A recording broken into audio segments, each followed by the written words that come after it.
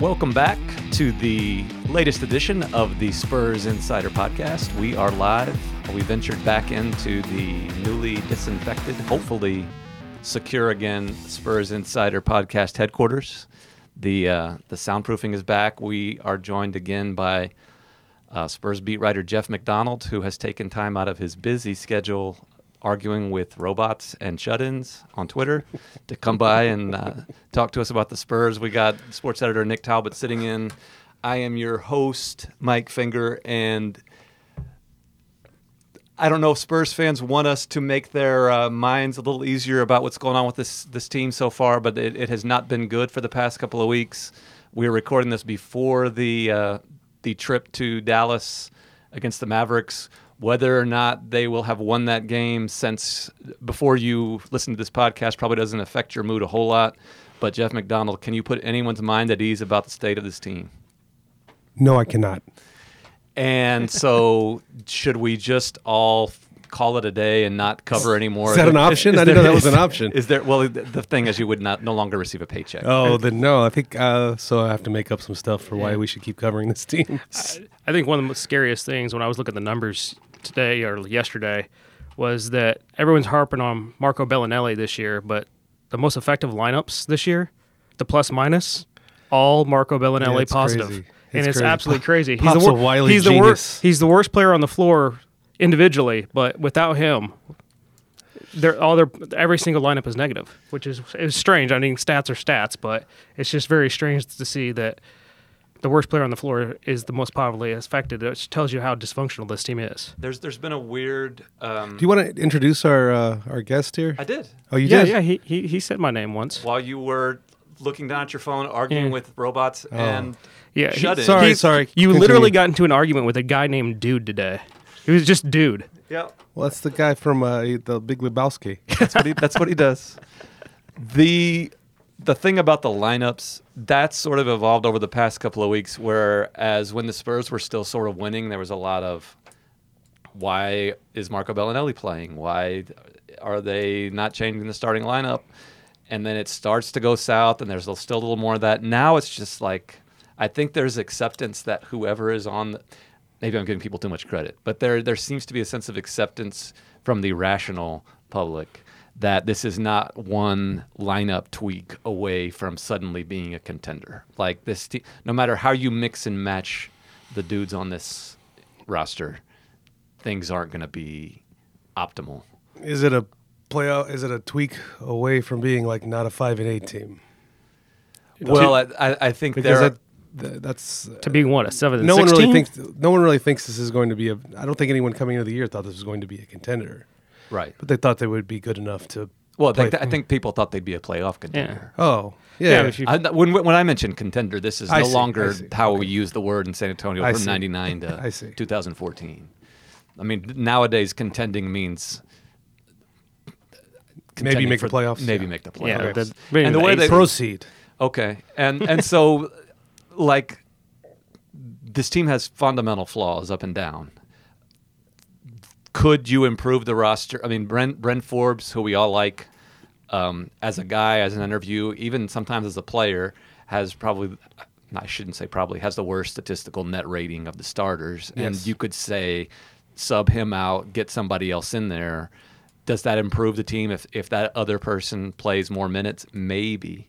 But you look at how a couple of these games have been lost over the past week or so, where leads have been blown and just they've screwed up the last minute of games. And yes, there have been some bad calls. Like, I don't want to get into the whole DeRozan arguing about the officials thing. Why not? Let's do that. We can do that in a little bit. But for now, let's just agree that the end of the Memphis game, the end of the what game was after Orlando game? Orlando game. There was one in between there where they got smashed. But. They got smashed in between. But Memphis, Orlando, and then sort of Portland.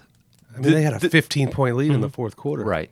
But the Memphis and Orlando games specifically were just kind of flubbed by the way the Spurs finished. The Orlando game was egregious in that they got the ball back with a chance to tie with like 16 seconds left and basically didn't get a shot until Rudy threw one at the buzzer. Yeah. Like, and DeMar DeRozan, we love DeMar DeRozan in terms of an interview and as a guy. And I think he can be a productive player for a good team. And he has been a productive player for a good team. But the way that, I mean, he's not going to shoot a three-pointer there. He doesn't want to. So why is he dribbling the ball for 15 seconds? When you have to get a shot right away, like that I can see why Spurs fans want to tear their hair out when Sure. games end that way.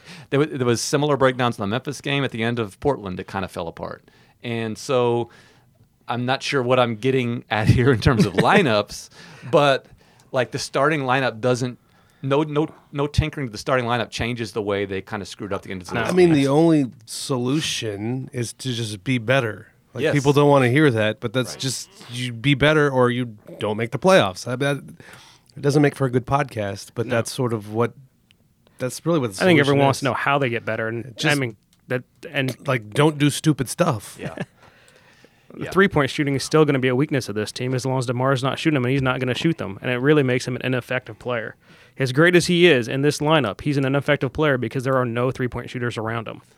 It's true. I It's mean- been, it was the case last year. That's the other thing that it's kind of tough to reconcile because last year this was the same team basically without DeJounte Murray, and they were good enough. And I don't know if the Spurs have gotten worse than they were last year or if there's just no more easy outs anymore. I mean, Memphis. It's a little both. Memphis, Well, I think it's a little bit Memphis both. is at the bottom of the conference.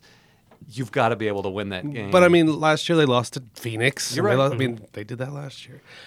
One way to look at it, I'm not saying that this is the way I look at it, but one way to look at it is you take a 13 game sample size of there were times they were 5-8. Yeah. In the middle of that season. It's just it's at the beginning of the season, so you recognize it a little bit more. well, to play the sky is falling card, I think one reason why this might be a little more disconcerting if you're a Spurs fan is because of a couple things.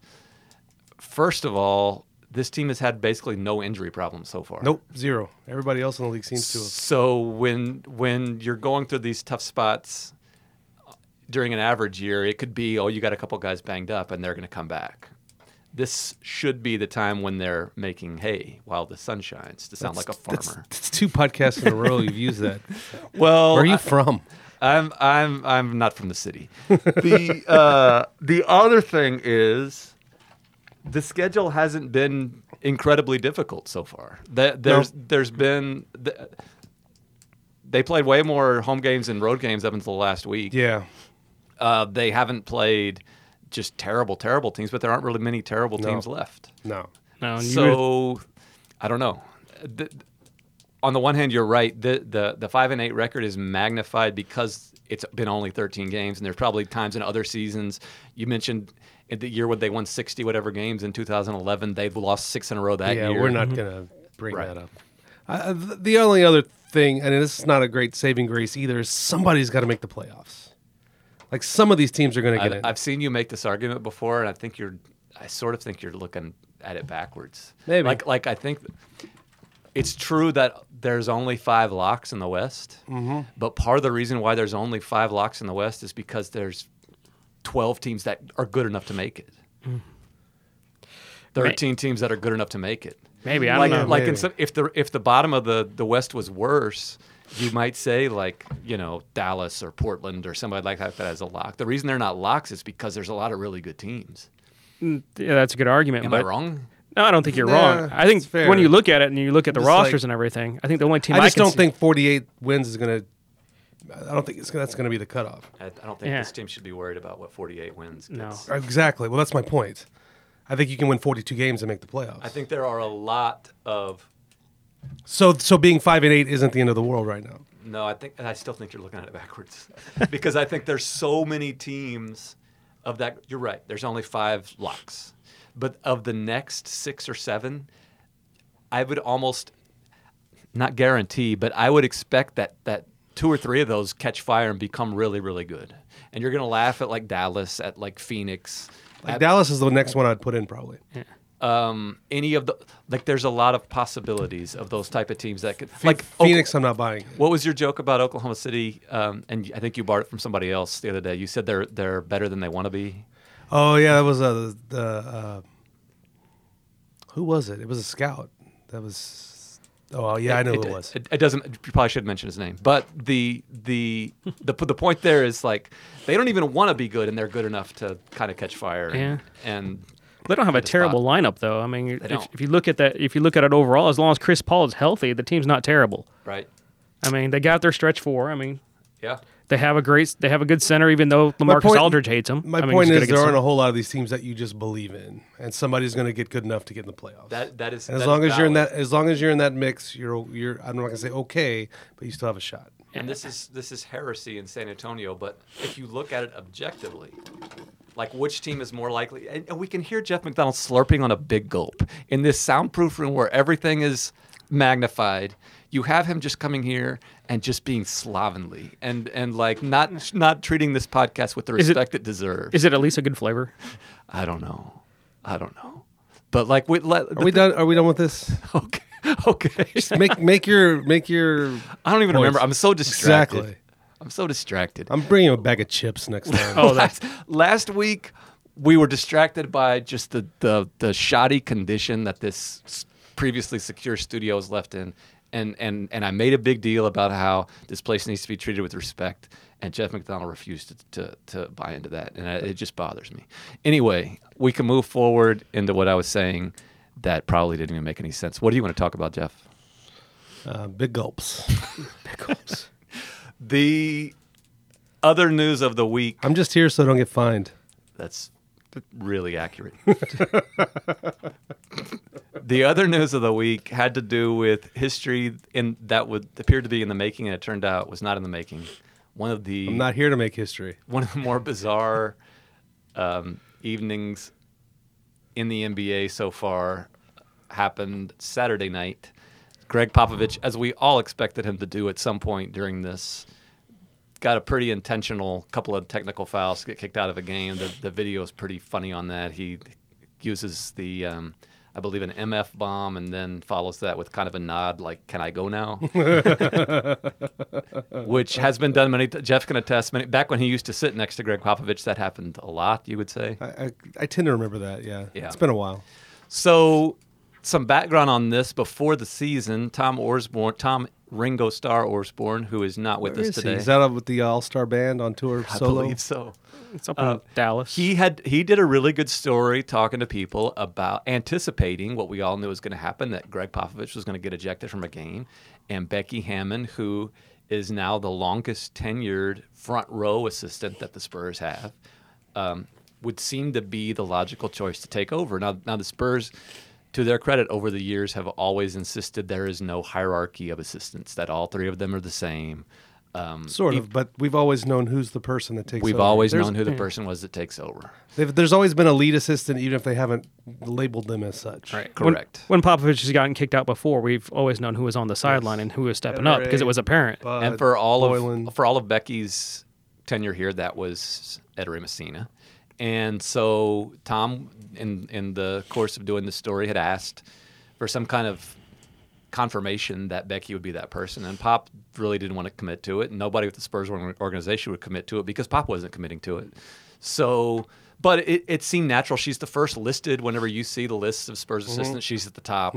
She's she's been around the longest. She tends to talk most in the huddles with Pop during the course of games. I mean, that's natural that would happen, and the Spurs have been very progressive and very much a leader in terms of starting this trend of women as coaches. So you would think, of course, it'd be her.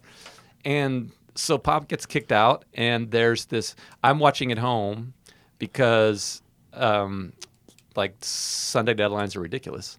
But Sean Elliott, who we all know and love, during the broadcast, Bill Land says, now the question is who takes over, and Sean Elliott says, of course, it's going to be Becky.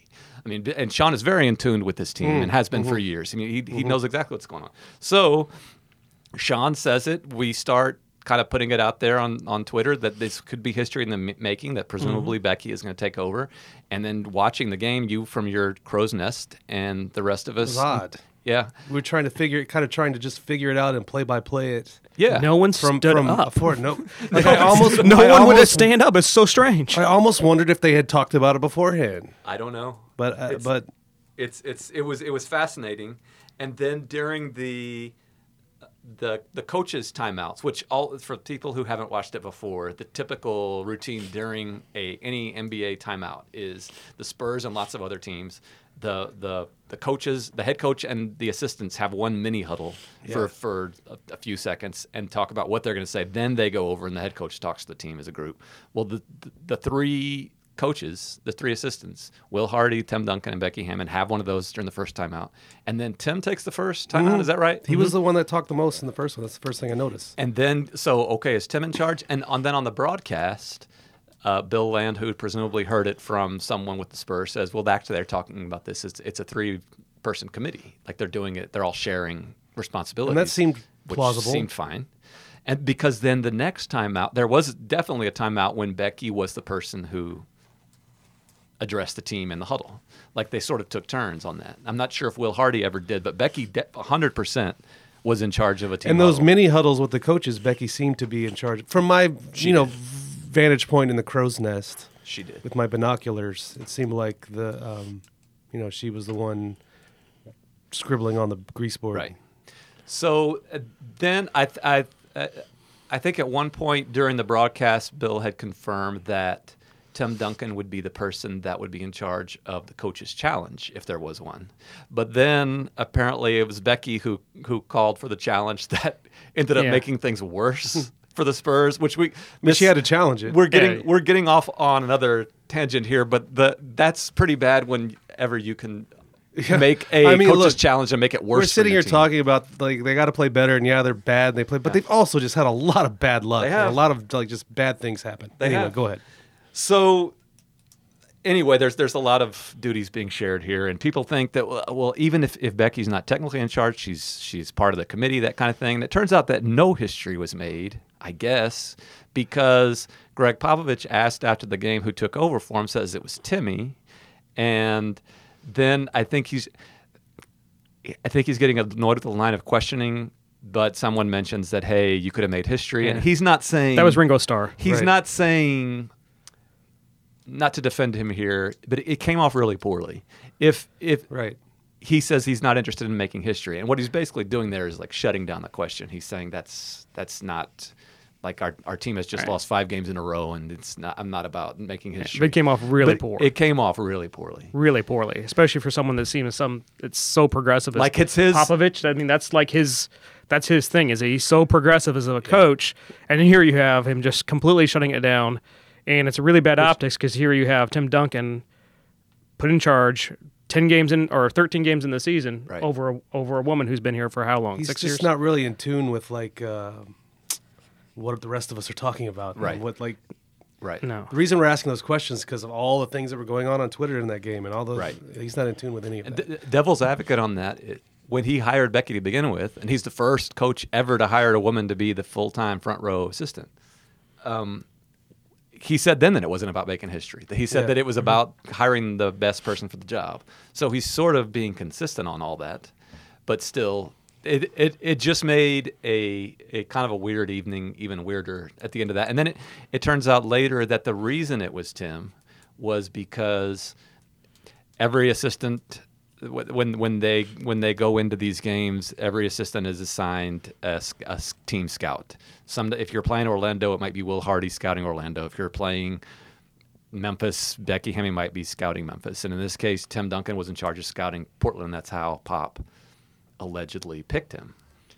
And it might have helped if that was clarified Right. after the game. Right. Right. Or Right. if Pop had even clarified that and said no, Tim was in charge because of. I mean that's the way they answer mean, that that was question. Sometimes Pop gets in these mindsets where it's not my job to share my thinking with you, and I don't want to let you in onto my thought process on this, but in doing so, it can kind of hurt the message in a way. Yeah, and the crazy thing was that he was really good before the game and shared a lot of stuff. And then after the game, he was, I mean, obviously the way they lost and Well- getting ejected and everything, but he was very, Well, typical of Greg Popovich. This Mr. Nick Talbot is a long-standing, and Jeff can attest to this, is a long-standing phenomenon with Greg Popovich. You get good Greg Popovich once per day.